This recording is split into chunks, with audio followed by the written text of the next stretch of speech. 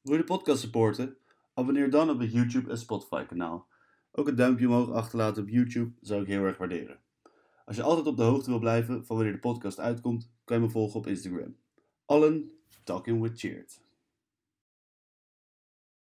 Dag Anne. Hey, goedenavond. Wat leuk dat je deze podcast met me wilt doen. Zeker. Een tijdje terug kwam jij naar me toe op een feestje en jij vertelde mij over jouw werk in de neonatologie. En ik vond het eigenlijk wel interessant, want vertel me eens, wat is neonatologie? Ja, nou, heel veel mensen hebben er überhaupt inderdaad nog nooit van gehoord. Maar de neonatologie is een afdeling in het ziekenhuis waar pasgeboren baby's worden opgenomen. En pasgeboren als in echt de eerste 28 levensdagen. Dus eigenlijk alle veranderingen die plaatsvinden tussen in de buik naar buiten de buik. Dat zorgt soms voor problemen. Kinderen die bijvoorbeeld veel te vroeg geboren worden of kinderen die ernstig zuurstoftekort hebben rond de geboorte, die komen bij ons op de afdeling. En het is ook nog een intensive care. Dus het is ook echt intensieve zorg. Dus ook kinderen aan de beademing. Werk jij dan alleen op de intensive care? Of werk jij ook op de... Want je hebt dan intensive care en een normale verpleegafdeling voor neonatologie. Ja, dat bestaat in Nederland op die manier. Maar de afdeling waar ik werk, binnen het AMC, daar heb je echt een intensive care neonatologie. Dus dat is de afdeling, die noemen ze ook wel de NICU. En ja, daar zijn in Nederland er niet zo heel veel van. Alle academische centra, plus in Zwolle en Veldhoven. Dus dat zijn geloof ik 9, zo uit mijn hoofd, 9 NICU's die er in Nederland zijn. Dus het is ook echt maar een vrij zeldzame afdeling, zeg maar, binnen de ziekenhuizen in Nederland. Want hoeveel baby's in Nederland belanden er dan ongeveer op deze afdelingen? Ja, ik weet niet alle details. Tuurlijk. Wat ik wel weet is dat in Nederland 1 op de 17 kinderen te vroeg geboren worden. Dus dat is eigenlijk best wel veel. Als je bedenkt, de zwangerschap is 40 weken. Doorgaans. Ja, gemiddeld gezien duurt de zwangerschap 40 weken. En in Nederland vangen we kinderen al actief op na een zwangerschapsduur van 24 weken. 24? Ja, dus dat is echt net iets meer dan de helft. En dat kan variëren tussen dus die 24 weken en de 40 weken. Dus ja, dat alles daartussen is eigenlijk te vroeg geboren. Want 1 op de 17 worden vroeg geboren, maar zeg maar, ik neem aan dat niet 1 op de 17 kinderen na 24 weken worden geboren. Nee, gelukkig niet. Want... Nee, dat zijn echt aanzienlijk minder. En echt de kinderen die bij ons op de IC belanden, zijn echt de kinderen die tussen de 24 weken en de grofweg 32 weken te vroeg worden geboren. Dus echt veel te vroeg. En worden tussen de 32 en 40 weken, dat kan ook nog wel op de IC belanden? Zeker. Of hebben jullie meer echt de vroeg geboren kinderen? Ja, in basis zijn het echt de veel te vroeg geboren kinderen. Maar het kan ook zijn dat, stel een kindje wordt met 35 weken geboren, best wel wat dichter na de 40 weken. Maar die bijvoorbeeld een infectie krijgt en daardoor ook ernstig ziek wordt. En zelfs aan de beademing moet. Ja, die komen dan ook bij ons op de afdeling. Dus soms worden kinderen echt vanuit een ander ziekenhuis specifiek naar onze afdeling gebracht, omdat ze intensive care zorg nodig hebben.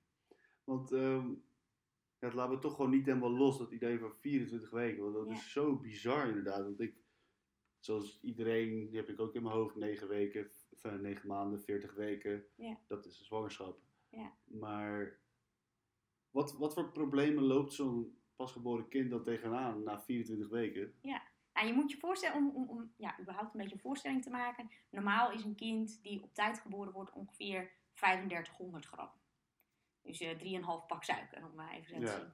En een kind met 24 weken, die is rond de 500 gram. 500 gram? 500 gram, Want heb je niet, dat heb je ongetwijfeld, daar kan jij me ongetwijfeld veel meer over vertellen. Want in een zwangerschap, het gaat toch, je hebt meerdere stages in dat zwangerschap. Ja. In het begin is het de bevruchting van de eicel. En dan wordt het, naar mijn complete leekkennis, wordt het een clubje cellen. En dan worden het meer cellen. Dat bedoel, net als in het, als je kijkt naar het Amerikaanse abortusdebat, weet je wel. Dat, zeker. Zeg maar, ik ben pro-abortus. Ik vind dat de keuze aan de vrouw is. Maar ik vind er best wat voor te zeggen in het abortusdebat vanaf welk moment, wat is nou de scheidslijn tussen wanneer jij stelt van dit is een clubje cellen en dit is een foetus. Ja. Hoe gaat het dan met, zeg maar, want je hebt meerdere stages. Welke stages heb je eigenlijk allemaal? Ja, waar men vaak van spreekt is een trimester. Dus je hebt 3 trimesters in een zwangerschap. Grofweg de eerste 3, de tweede 3 en de laatste 3 maanden van de zwangerschap. Ja. En eigenlijk in het eerste trimester, daar worden eigenlijk alle organen worden helemaal gevormd. Dus dat is ook vaak waar je bijvoorbeeld echt ernstige afgeboren afwijkingen ziet. Dat gebeurt eigenlijk allemaal in die eerste 3 maanden. Okay. En daarna is het idee, een beetje kort door de bocht, dat alle orgaansystemen verder uitrijpen. En dat is ook wat je ziet bij die kinderen die zo vroeg geboren worden en bij ons op de afdeling belanden. Dat in feite is alles helemaal gemaakt. Dus alle organen, alles is in basis, is er. Want, sorry dat ik even mag stoppen, want wanneer wordt het dan een foetus, zeg maar bijvoorbeeld? Is dat na het tweede trimester? Ja, ik weet niet precies wanneer, want dan bedoel je op een embryo. En een embryo is echt inderdaad een klompje cellen. En wanneer wordt het dan precies een foetus? Dat durf ik niet zo te zeggen. Okay. Ik zit vooral in de business, zeg maar, als ze dan 1 keer geboren worden. Dus dan is het niet meer een foetus, maar dan is het echt een baby. Maar waar je wel bijvoorbeeld van zou kunnen spreken, is de levensvatbaarheidsgrens. En in Nederland is dat...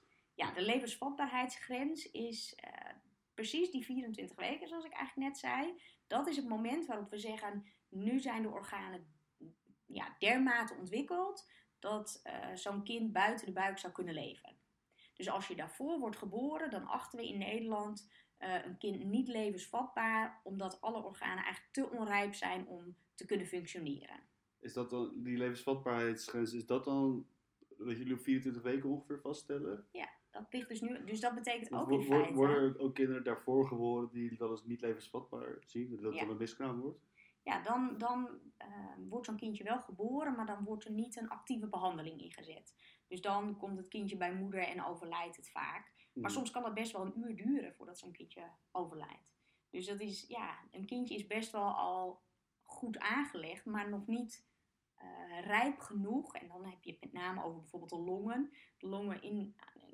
De longen moeten buiten de buik kunnen functioneren. Want dat is gewoon een hele belangrijke basis. Als je niet je lichaam van zuurstof kan voorzien, dan kun je eigenlijk niet leven. Dus je longen moeten ver genoeg ontwikkeld zijn om buiten de buik te kunnen functioneren. En dat is bijvoorbeeld een van de organen waarvan we zeggen, als je nog jonger wordt geboren, dan is de kans dat je dan zelfstandig kan ademen, soms met hulp, maar zo klein,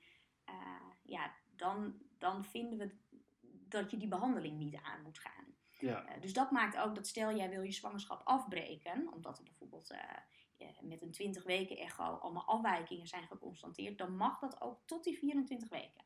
Omdat dat de grens is. Dus dat betekent in feite dat een kind, of zeg maar dat een zwangerschap kan worden afgebroken bij 23 weken en 5 dagen, maar dat een ander kindje precies 2 dagen later geboren zou worden, die wij actief behandelen en die uiteindelijk gewoon gezond oud zouden kunnen worden. Maar er is dus gewoon hoop op het moment dat een kind met 24 weken geboren wordt, dat het gewoon een compleet functionerend gezond mens gaat worden. Ja, absoluut. Het is alleen zo dat daar best wel wat haken en ogen aan zitten. Want dat hele lichaam, al die organen, die zouden eigenlijk in de buik verder moeten ontwikkelen. En de omgeving buiten de buik is gewoon heel anders. Want een kind is in de buik afhankelijk van alle voedingsstoffen en belangrijke stoffen van de moeder. Daar hoeft hij eigenlijk zelf niks voor te doen. Terwijl als het kind 1 keer geboren is, dan moet hij zelf alles regelen. Dus die darmen moeten werken, de longen moeten werken. Maar als al die organen veel te onrijp zijn, dan kan je daar best wel wat complicaties verwachten. Dus dat is ook het hele grote risico eigenlijk bij die kinderen die bij ons op de afdeling zijn. Is dat zeg maar de maanden na hun geboorte moeten al die organen nog verder rijpen. Maar in een heel verstoord milieu. Dus... Want hoe vindt dat dan plaats? Want zeg maar op het moment dat de navelstreng doorgeknipt is, zeg maar, hoe kan een orgaan dan nog steeds verder rijpen? Want in mijn hoofd vindt dat rijpen wel plaats als in connectie met de moeder. Ja. In de buik. Maar hoe kan het rijpingsproces zich voortzetten buiten de buik? Ja, eigenlijk als bijvoorbeeld een kind geboren wordt, in alle kinderjaren, uiteindelijk tot de tienerjaren, ontwikkelen onze hersenen zich bijvoorbeeld ook nog. De hersenen van een pasgeborene, die gaan zich zo ontwikkelen dat je uiteindelijk kan praten, dat je kunt lopen. Dus sowieso vinden er heel veel ontwikkelingsprocessen na de geboorte plaats. En dat geldt eigenlijk ook voor alle orgaansystemen die nog bij de geboorte maar veel te vroeg onrijp zijn. Die kunnen door groei ontwikkelen die zich verder. Want worden daar dan ook stamcellen voor gebruikt? Of is dat allemaal nog in de buik? Ja, want die stamcellen zijn in feite allemaal aanwezig. Dat is allemaal aangelegd wel. Mm-hmm. Dus eigenlijk dat is precies ook dat we zeggen die 24 weken vatbaarheidsgrens, levensvatbaarheidsgrens, dat is eigenlijk waar in basis alle organen en orgaansystemen voldoende aanwezig zijn om verder te kunnen ontwikkelen buiten de buik. Oké, want is die 24 weken echt een heel goede norm? Of vind je het zelf ook een meer arbitrair vastgesteld? Wat is het ook een wet dan? Is het ook wettelijk vastgesteld op 24 weken? Ja, dat is die levensvatbaarheidsgrens weer, zo hebben we dat vastgesteld. Mm-hmm. Maar dat kan bijvoorbeeld best verlaagd worden. Als je kijkt in omliggende landen, bijvoorbeeld de Scandinavische landen, daar worden kinderen echt al vanaf 22 weken actief behandeld. Ja. In Amerika ook. Dus het is niet dat wij in Nederland bepaald hebben dat die grens op 24 weken ligt. Mm-hmm. Ja, dat wil niet zeggen dat dat ook de daadwerkelijke levensvatbaarheidsgrens is. Maar dat is iets wat wij hebben vastgesteld. En dat heeft te maken met het feit dat je toch ook een inschatting maakt van hoe groot zijn de kansen voor zo'n kind. Stel, 95% van die kinderen zou komen te overlijden, sowieso, in de weken na de geboorte. Ja, dan heeft het geen zin om zo'n behandeling aan te gaan. Mm-hmm. Want als zoveel kinderen doodgaan, ja, voor wie doe je dat dan? Ja. Maar je kan je best voorstellen dat op het moment dat je langer kinderen behandelt die zo jong zijn, dat je daar ook steeds beter in wordt. Dus dat je die grens ook steeds kan verleggen. Want dat is eigenlijk ook iets wat we door de medische wetenschap kunnen. Omdat we steeds meer kunnen en weten, ja, verleggen we op heel veel gebieden de grens. En kunnen we steeds meer. En zo is het met dit ook. Maar er zit ook best wel een ethisch vraagstuk aan. Want wanneer is het de moeite waard? Wanneer zeggen we, nou, als je zoveel kans hebt op overleven, dan is dat die behandeling waard? Mm-hmm. En dat is best wel een moeilijk vraagstuk. Want als je kijkt naar bijvoorbeeld volwassenen, als je een kans hebt op 50% overlijden en ook nog de kans 50% of meer is dat je daar een slechte uitkomst van hebt, dus dat je bijvoorbeeld handicaps eraan overhoudt, ja, dan ga je voor een volwassene al best wel snel zo'n behandeling niet aan, omdat je de slagingskans te laag vindt. Ja. Maar als je dat verplaatst naar een pasgeborene, die nog misschien wel 100 gezonde levensjaren in het vooruitzicht heeft, ja, dan plaatst dat toch wel in een ander perspectief. Want dat vroeg ik me ook al af, wat je eerder zei over volgens mij te weinig zuurstof krijgen. Ja. Naar mijn kennis kan dat gewoon levenslange gebreken veroorzaken. Want dat is volgens mij voornamelijk bij de hersenen, toch? Ja. Komen jullie dan bijvoorbeeld wel eens in een positie waarin jullie het oordeel moeten vellen, het ethische oordeel van, gaan we dit doorzetten, gaan we dit niet doorzetten? En hoe gaan jullie daarmee om? Ja, dat is een hele goede vraag. Want dat is ook precies wat het vak zo lastig maakt. Er is op een gegeven moment een hele leuke documentaire gemaakt door de NICU in het UMCG. Met de vraag, als we het zouden weten. En dat is wel een vraag die heel vaak rijst. Van, we maken nu een inschatting op basis van de kennis die we nu hebben. Maar we weten niet hoe het kind er daadwerkelijk uitkomt. Dus als je een voorbeeld inderdaad, die kinderen met zuurstoftekort bij de geboorte. Die maken dat tekort mee. Daar ontstaat schade aan de hersenen. Dan gaan we een behandeling aan waarbij we uiteindelijk hopen die schade zoveel mogelijk te beperken. Mm-hmm. Maar de geleden schade die er is, ja, die ga je niet meer omkeren. Want als die schade in de hersenen er 1 keer is, dan is het er. Nou, dan gaat zo'n kind in de MRI. En dan kan je op basis van die MRI een beetje een inschatting maken van hoe groot die schade is. En ja, dat is van geen schade tot hele ernstige schade. Maar er zit een heel groot grijs gebied tussenin. En als er wel schade is, maar niet heel ernstig, ja, wat betekent dat dan voor een kind? Ja, dat weet je niet altijd. Want het zijn ook maar plaatjes. En hoe een kind zich ontwikkelt, dat gaat de tijd uitwijzen.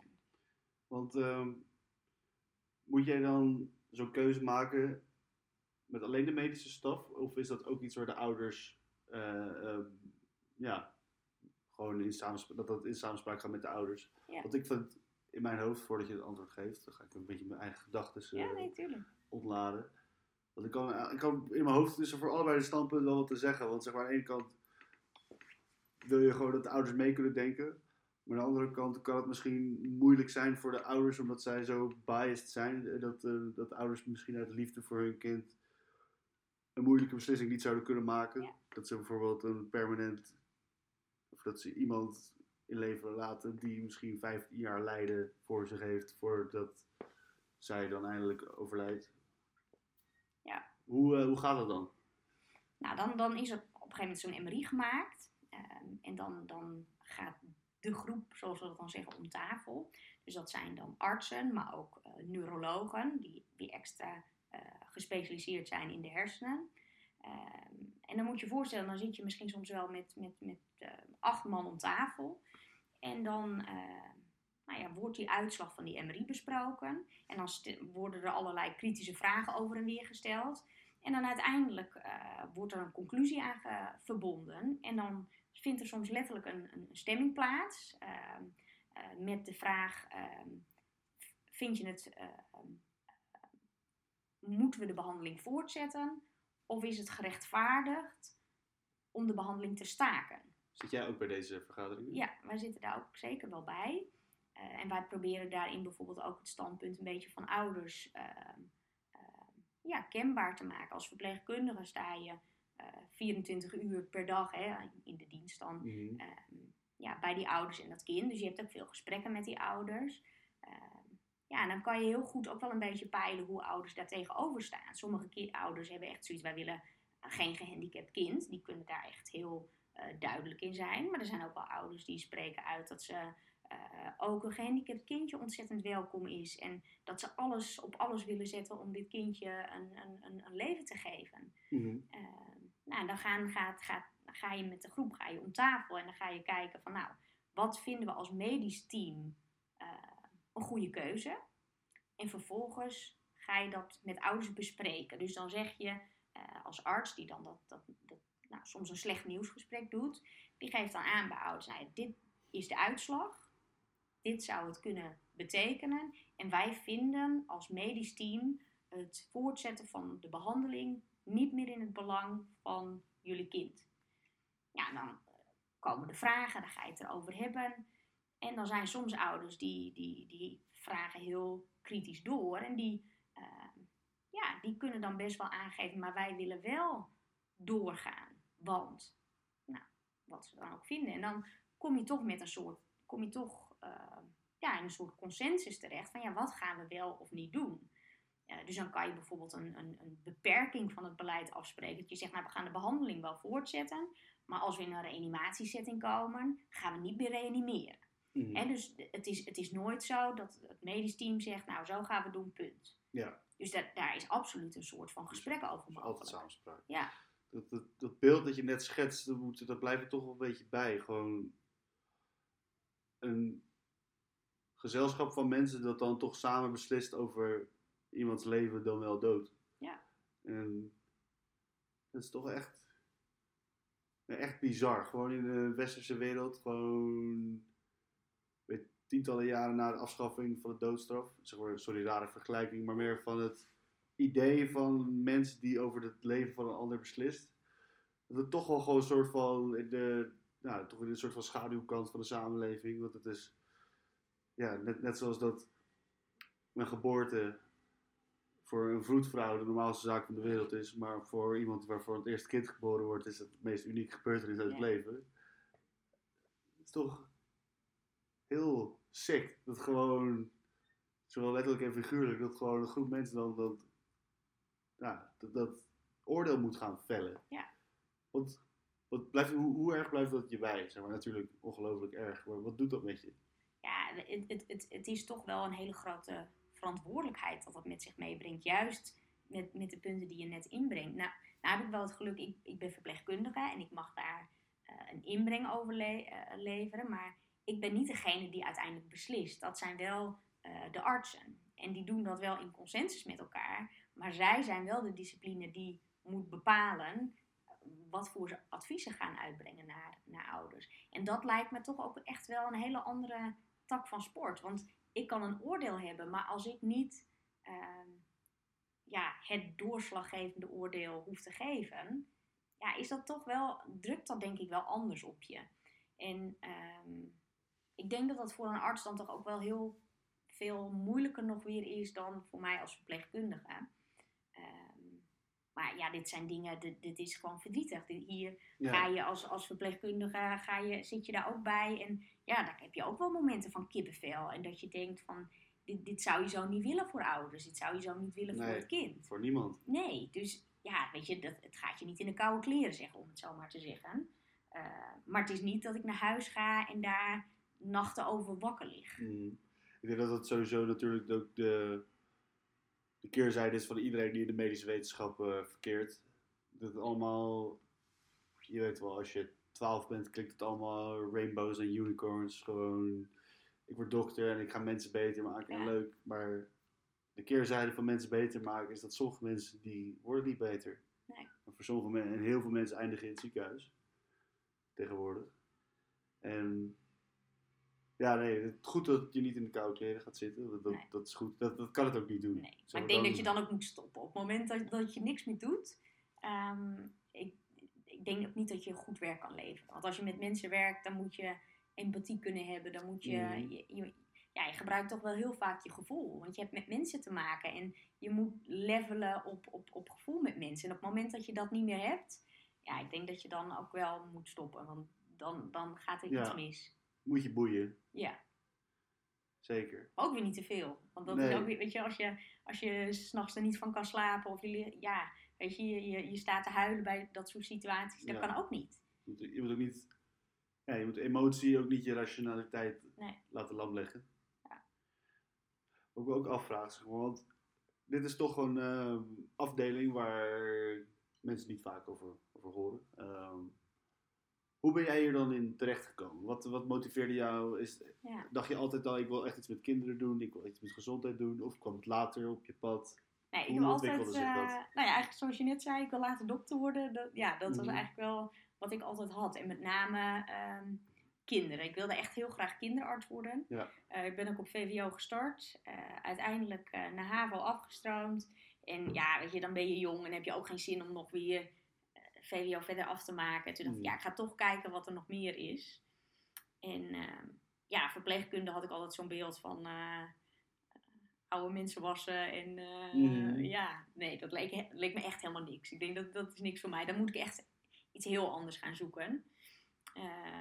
Maar toen ben ik me er toch wel een beetje in gaan verdiepen. En toen bleek het toch wel veel meer te zijn dan dat. En dat je ook echt zeker met medisch denken bezig bent.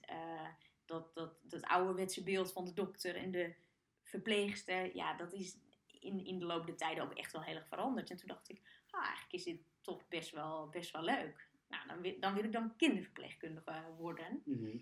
En dat heb ik uiteindelijk tijdens mijn stage, tijdens de HBOV, heb ik me ook echt gericht op kinderen. En ik kom uit Friesland. Ik heb in Groningen gestudeerd en ik ben daar in het UMCG op de kinderafdeling beland. Mm-hmm. En toen had ik eigenlijk vooral dat ik dacht, ik vind de tieners wel heel erg leuk. Een beetje tieners. Rebels. En die zijn dan ook vaak therapie-ontrouw, zoals je dat noemt. Hè. Zeker de wat chronisch zieke tieners. Die weten, die weten zelf wel wat ze willen. En elke dag medicijnen innemen. Of weet je, dat soort dingen. Rebels. Echt gewoon rebels. En dat trok me wel. Geen aanwijzingen opvolgen. Nee, weet je, om daar een beetje toch in mee te bewegen en ze zover te krijgen. En dat vond ik eigenlijk wel heel gaaf.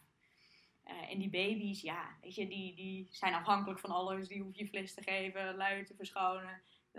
Dat trok me eigenlijk helemaal niet zo. Mm-hmm. Maar toen ben ik eigenlijk een soort van per ongeluk op de NICU daar terechtgekomen. Omdat ze daar tekorten hadden en ik wilde best wel inspringen. En toen dacht ik, dit is eigenlijk best wel gaaf.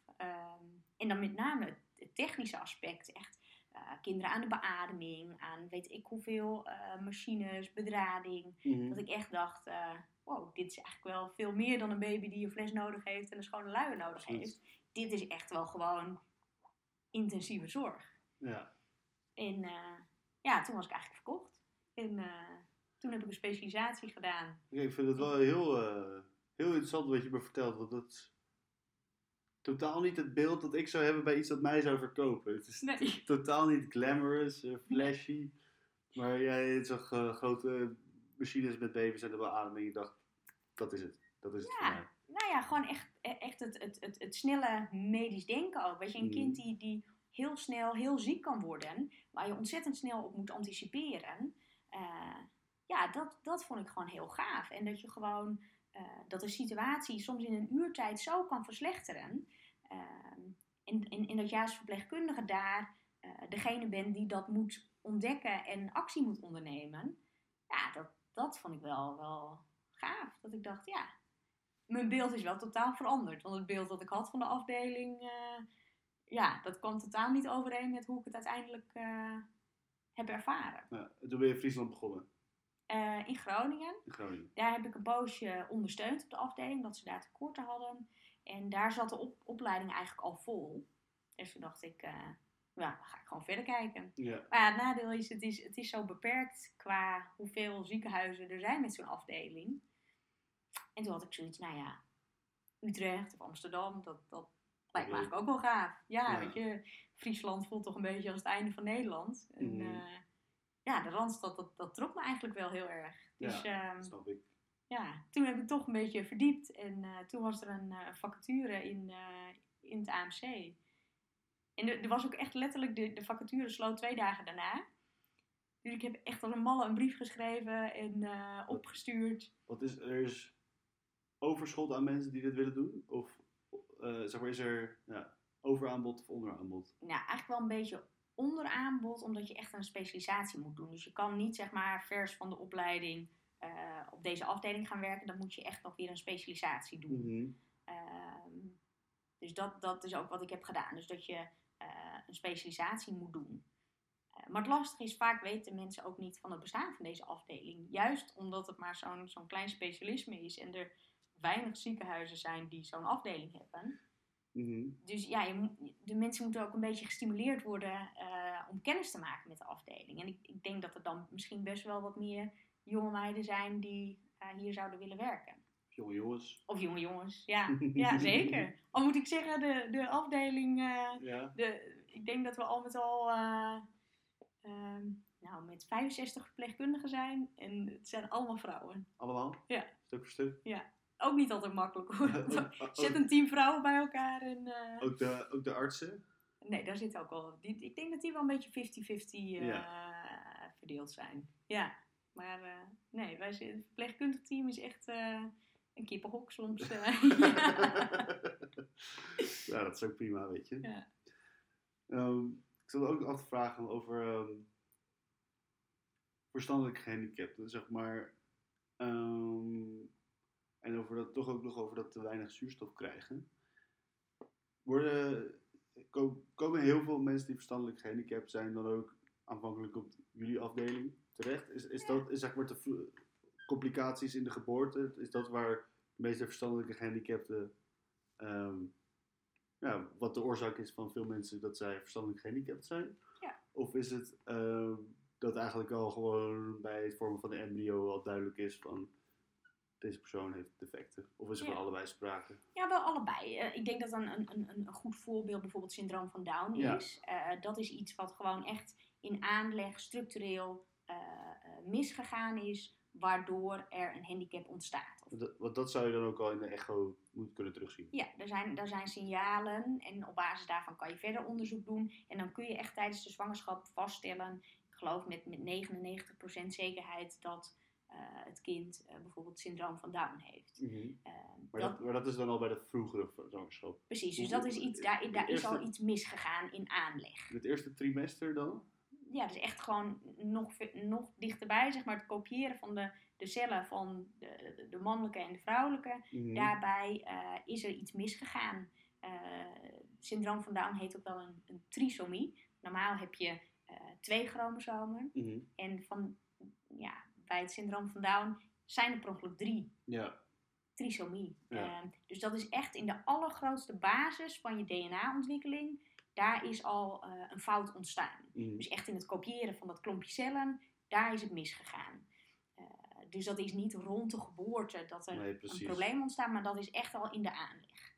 En daar kan je dan ook al niks meer aan doen. Dat is gewoon in aanleg zo ontstaan. Wat je ziet bijvoorbeeld met zuurstoftekort, is eigenlijk dat het kindje helemaal compleet oké is. Daar is in basis helemaal niks mis mee. Maar door dus het zuurstoftekort, op het moment rond die geboorte dat het zuurstoftekort is ontstaan, daardoor treedt schade op. En ja, dat zijn kinderen die echt ernstig gehandicapt kunnen zijn. Want hoe vindt zuurstoftekort dan plaats? Zeg maar, baby zit in de buik. Welk proces van de geboorte gebeurt dat? Ja, nou, dat kan eigenlijk op verschillende plekken. Kan ergens tijdens de zwangerschap ontstaan bijvoorbeeld. Hè, tijdens de zwangerschap? Dat kan ook. In mijn hoofd was het iets dat gewoon tijdens de geboorte voornamelijk gebeurt. Ik denk dat 9 van de 10 keer dat het geval is. Het kan tijdens de zwangerschap ook ergens plaatsvinden. Maar waar het vaakst misgaat is echt rond die geboorte. Je moet je voorstellen dat kind dat zit gewoon lekker in de buik. Hij heeft op een gegeven moment niet zoveel ruimte meer. Die wordt geboren. En die moet door een supersmal kanaal naar buiten. Ja. En die moet eigenlijk heel snel een ontwikkeling doormaken van een systeem binnen de buik naar buiten de buik. Waar hij zijn eigen bloedsomloop heeft. Waar in één keer zijn longen moeten gaan werken. En in die fase kan heel veel misgaan. Je moet je voorstellen dat soms de navelstreng dichtgeklemd raakt. Of doordat de weeën te lang en te heftig zijn, er onvoldoende zuurstof via de moeder naar het kind komt. Mm-hmm. En dan ontstaat zuurstoftekort. En als je bedenkt dat dat misschien in een periode van 30 minuten ontstaat, ja, dan kan er heel veel schade ontstaan. Dus ja, we noemen het vaak perinatale asfixie. Moeilijke term, maar dat zegt in feite zuurstoftekort rondom de geboorte. Dus of vlak voor, tijdens of direct na de geboorte. Want veel kindertjes, babytjes die bij jullie terechtkomen, zeg maar, zijn de warning signals al aanwezig tijdens zwangerschap vaak? Of hebben jullie ook mensen die gewoon voor een complete reguliere standaard bevalling naar het ziekenhuis komen en dat dan alsnog... Ja. Wat zien jullie vaker? Nou, ik denk een beetje 50-50.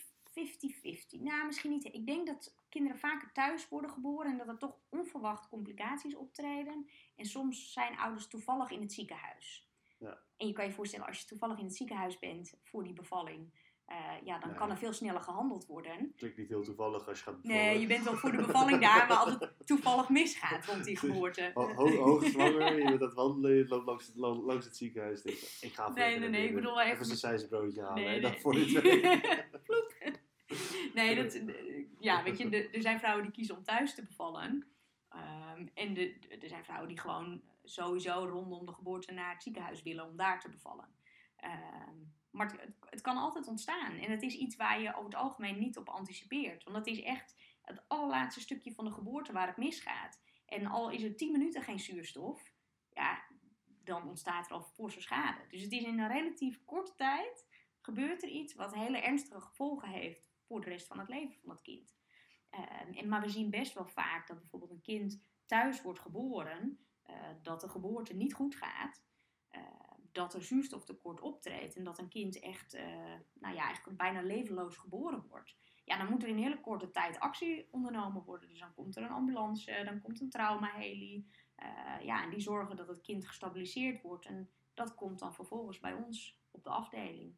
En ja, sorry. Daar kun je niet op anticiperen. Dat gaat gewoon mis en dan telt elke seconde. Maar kinderen die bijvoorbeeld te vroeg dreigen te worden geboren, daar kun je nog wel het nodig op anticiperen. Ja. Wat zou je dan doen?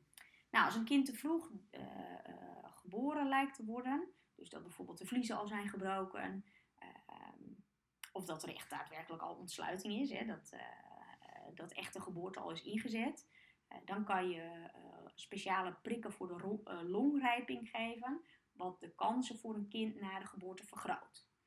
Dus daar kan je echt wel daadwerkelijk nog een verschil maken. En soms kan je dan bijvoorbeeld door bedrust te geven aan zo'n moeder ook echt wel de bevalling uitstellen. Is het ook, misschien een stomme vraag, maar kan stress ook echt voor een grote factor zorgen bij bevallingen en slechte uitkomsten van bevallingen? Ja, zeker. Nou ja, meer stress als in, stel, je bent zwanger en je werkt tot het laatste moment door. Ja, dan heb je kans dat een kind sneller te vroeg geboren wordt. Maar 9 van de 10 keer, ja, kan je er gewoon niks aan doen en gebeurt het gewoon. Ja, het is gewoon de moeder natuur die ijskoud is. Ja, zeker. Ja, maar dat is ook wel wat je op de afdeling toch wel vaak ziet. Dat je gewoon toch beseft hoe ijskoud het soms is. Nou ja, sommige mensen krijgen te pas en te onpas kinderen, bij wijze van. Die zich in een situatie bevinden waar ze misschien helemaal niet voor een kind kunnen zorgen. Maar we zien op de afdeling ook wel ouders die jarenlang een fertiliteitstraject zijn ingeweest. En elke keer weer miskramen hebben. En dan uiteindelijk wordt dan zo'n kindje met 24 weken geboren. En dan hebben ze eindelijk een kans. Maar ja, eigenlijk staat zo'n kind wel al met 10-0 voor. Want als je zo vroeg geboren wordt, ja, dan heb je zo'n groot risico op complicaties. Ja, dat zijn wel dingen dat je soms echt beseft. Het is wel gewoon bikkelhard. Het is oneerlijk. Ja. Gewoon. Ja. Ja, dus dat is wel echt iets wat je waar je misschien zelf nooit zo bij stilstaat. Dat je denkt van ja, ik zou later kinderen willen krijgen. Dan kies je een moment uit in je leven waarvan je denkt, nou, nu zijn we er klaar voor. En in je omgeving gaat dat altijd goed. En ja, kinderen krijgen is gewoon iets, ja, daar kies je voor en dat gebeurt. Ja. Maar als je dit werk doet, dan zie je ook een hele andere kant. En dan zie je eigenlijk dat het helemaal niet zo vanzelfsprekend is. En dat het zo ernstig mis kan gaan. Ja, dat geeft je wel een heel ander perspectief op het krijgen van kinderen. Want hoe is je perspectief dan veranderd? Zeg maar, wat zou je zeggen dat het precies anders is nu? Ja, nou, eigenlijk wat ik net zei. Dat je vroeger dacht je, ja, je wil graag ouders worden. En je kiest een moment uit en dan gaat het vaak goed. Maar ik zie eigenlijk, ja, het is ook niet een reëel beeld. Maar je ziet eigenlijk alleen maar alle ellende. Dus mijn realiteit is bijna dat het vaak fout gaat. Ja. Je krijgt inderdaad wel een heel erg biased sample. Ja, zeker. Ja. Dus dat, ja. Denk je ook anders na over leven en dood? Nu je dit zo vaak van dichtbij hebt kunnen zien. Want dat is ook iets dat ik sowieso wel heel erg op een lugubere manier interessant vind van de zorg. Van, ik heb in mijn leven 2 keer een lijk gezien. In mijn leven. Mijn opa en ooit, toen ik 8 was de dominee overleden. De pastoor overleden. Daar was ik ook langs geweest. En ja, dat is toch wel 2 momenten die me bij zijn gebleven. Ja. Maar voor jou is het dagelijks business bijna. Gelukkig niet helemaal. Niet helemaal? Oké, sorry. Wel, nee, dat geeft niks. Nee, gelukkig. Want ik denk, als het echt dagelijks zou zijn, dan ik weet niet of ik dat zou volhouden. Maar het is, ja, waar vroeger, zeg maar, mijn beeld van de dood, wat je zegt, best wel een beetje duister luguber voelt. Ja, als je dat toch van dichtbij vaak meemaakt, dan is zeg maar die angst voor dood toch denk ik wel een stukje minder. Het is helemaal niet altijd zo luguber. Soms is het ook best wel heel mooi. Klinkt heel gek misschien, maar als je ziet dat een kind bijvoorbeeld in dagen zo ontzettend veel aan het lijden is, pijn heeft, dat je ziet dat zo'n lijfje echt op is. En je mag dan zo'n overlijden begeleiden samen met ouders. En je mag een mooi afscheid geven. Dan heeft dat ook wel iets heel waardigs. Dus ja, dood is net zo goed heel oneerlijk. Maar het is niet meer zo eng als dat ik het vroeger vond. Voelt het misschien natuurlijker dat je het vaak ziet? Dat je denkt van... Want dat is natuurlijk ook wat ik denk voordat we de podcast gingen opnemen over dit onderwerp. Dat als je denkt aan de circle of life, geboorte, leven, de dood, wat we allemaal meemaken. Dus de baby is gewoon het symbool van de geboorte, van het begin. Ik vind het toch wel iets heel erg grippings hebben, iets heel erg, iets grijpends, dat dan juist dat begin het einde is. Ja. Ik weet niet, daar zat ik ook een beetje over na te denken, van wat betekent dat? Want het komt voor ons allemaal. En het is gewoon zo, het hoort erbij. Ja. En voor sommige mensen komt het gewoon, die hebben niet eens de mogelijkheid om zich tot mens te uiten, tot mensen op te staan. Het is eigenlijk een hele dunne lijn. En ik denk dat dat ook het bijzondere is van mijn afdeling. Dat zeg maar leven en dood zo dicht bij elkaar staat. Inderdaad, wat je zegt, aan de ene kant ontstaat het leven net, maar het eindigt ook alweer heel snel. Het maakt soms, de aanloop maakt ook wel verschil. Ik vind, als je je voorstelt dat een kindje met 24 weken is geboren en die krijgt toch een kans op een leven. En je zet een week alles op alles. En je ervaart en je ziet dat het lijfje er toch niet klaar voor is. Dan heb ik daar ook sneller een soort van vrede mee. Dat ik denk, het kindje was eigenlijk nog niet klaar. Maar het heeft een soort van tweede kans gekregen. Maar het is helaas niet gelukt. Dan vind ik het eigenlijk wel heel mooi dat het kindje die kans überhaupt gekregen heeft. En dat ouders het kindje hebben mogen leren kennen. Ook al is het veel te kort. Maar dan heeft het niet zo moeten zijn of zo. Ik weet niet, dat is voor mij dan iets makkelijker te relativeren. Maar als je dan bedenkt aan zo'n kindje met bijvoorbeeld zuurstoftekort. Dan denk ik, alles was helemaal af. Het kindje was helemaal klaar om het leven te beginnen. En er is één klein momentje, soms van maar een kwartier.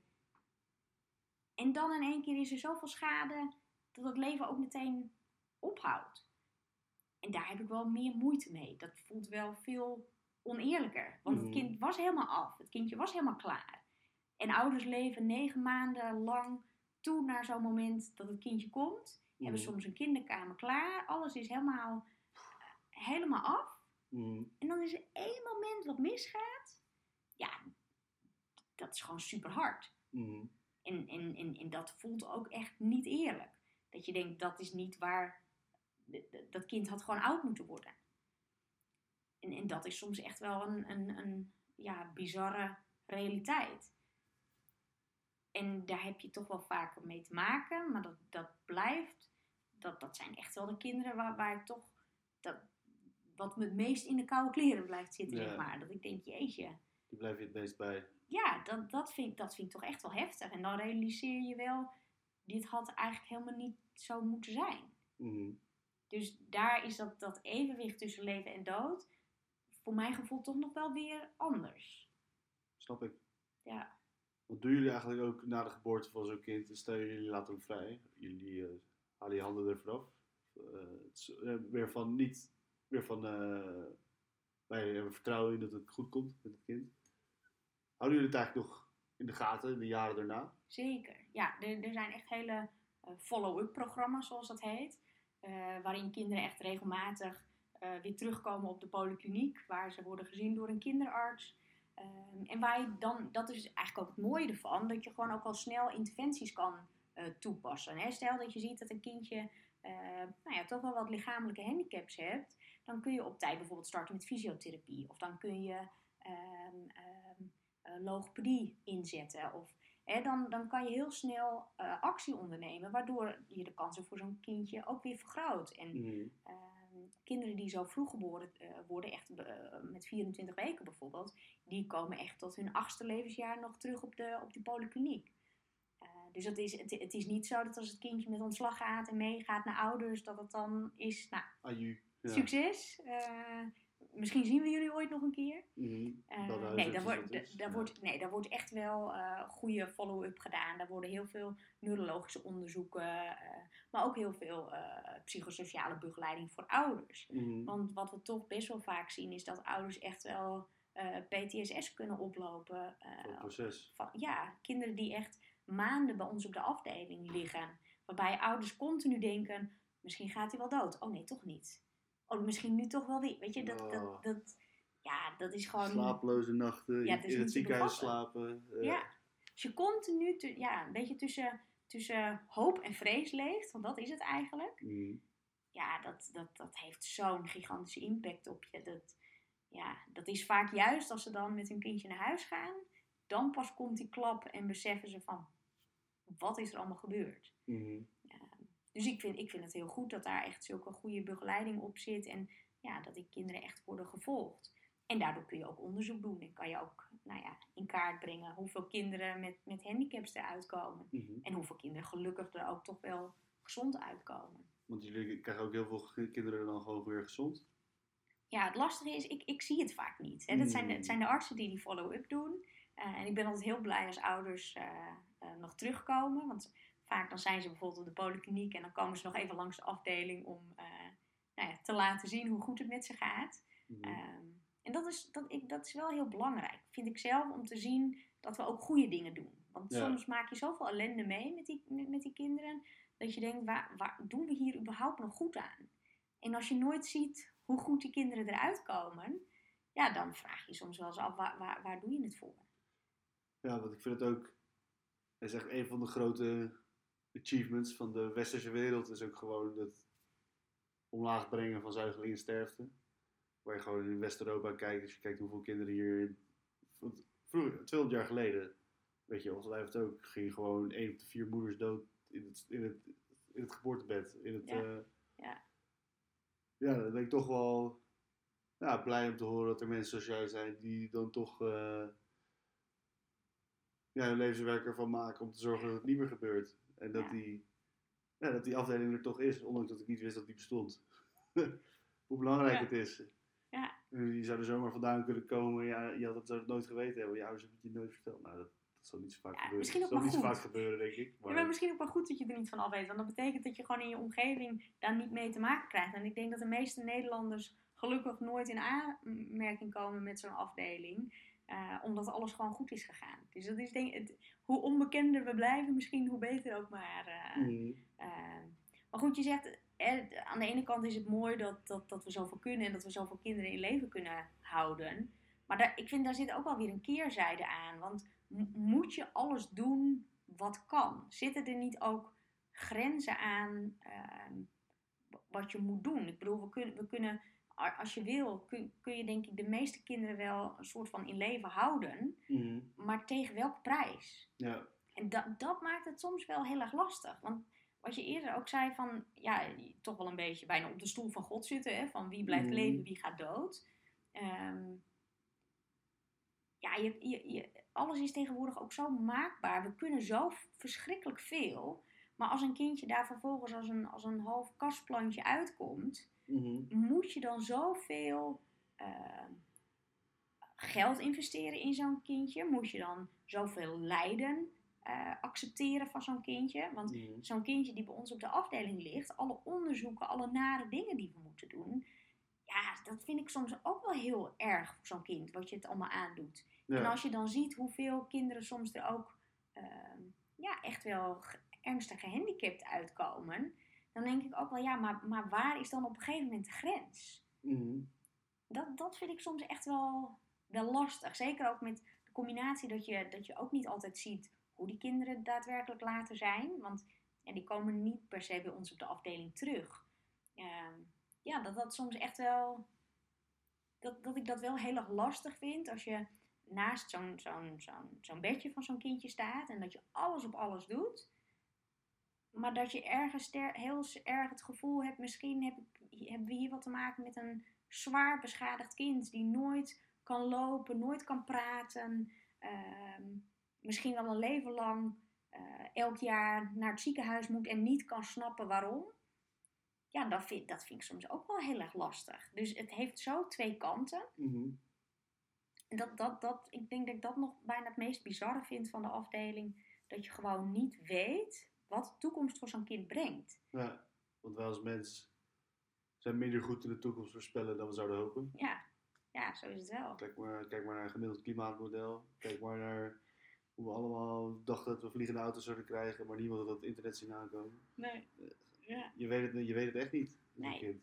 Nee, en een kind is in basis overal van afhankelijk. Hè? Een baby die moet gevoed worden, die moet verschoond worden, die kan niks zelf. Die kunnen helemaal niks. Niks. Dus hoe zie je dat aan een kind dat hij zwaar beschadigd is? Maar zijn toch een van dan wel niet de meest incapabele zoogdier? Gewoon hoeveel jaren wij nodig hebben voordat wij een autonoom mens zijn. Een individu in onze wereld. In de dierenwereld heb je geen individu, maar nee. Behalve honden, want je geeft ze een naam, en katten, je geeft ze een naam en dan wordt het individu. Ja, maar hoeveel dieren staan direct na de geboorte op en rennen weg? Ja, ik bedoel, daar doe ik wel jaren over. Maar ook gewoon al niet alleen het wegrennen, maar ook gewoon het echt daadwerkelijk voor jezelf kunnen zorgen. Ja. Echt gewoon een diepe tienerjaren. Ja, soms wel ook nog wel. Zeker functioneren in onze samenleving. Dat leren sommigen mensen hun hele leven niet, om het zo maar te zeggen. Ja, zeker. Ja. Maar dat is ook best wel bizar dat je zeg maar zo'n klein stukje al zoveel impact hebt, maar dat er nog zo'n groot leven nakomt, dat kinderen die bij ons komen vervolgens nog zoveel goede jaren kunnen hebben, maar dat je in dat allereerste begin zoveel invloed kan hebben, ja, dat vind ik soms echt wel bizar. Het is echt bizar. Het is... Anne, ik ben blij dat mensen zoals jij hun werk doen. Ik ben blij dat deze afdeling bestaat en dat jullie zo goed werk doen. Ik heb genoten van het gesprek. Goed zo, ik ook. Mooi. En dan ga ik bij deze de podcast afsluiten. Lieve mensen, tot de volgende keer. En fijne dag.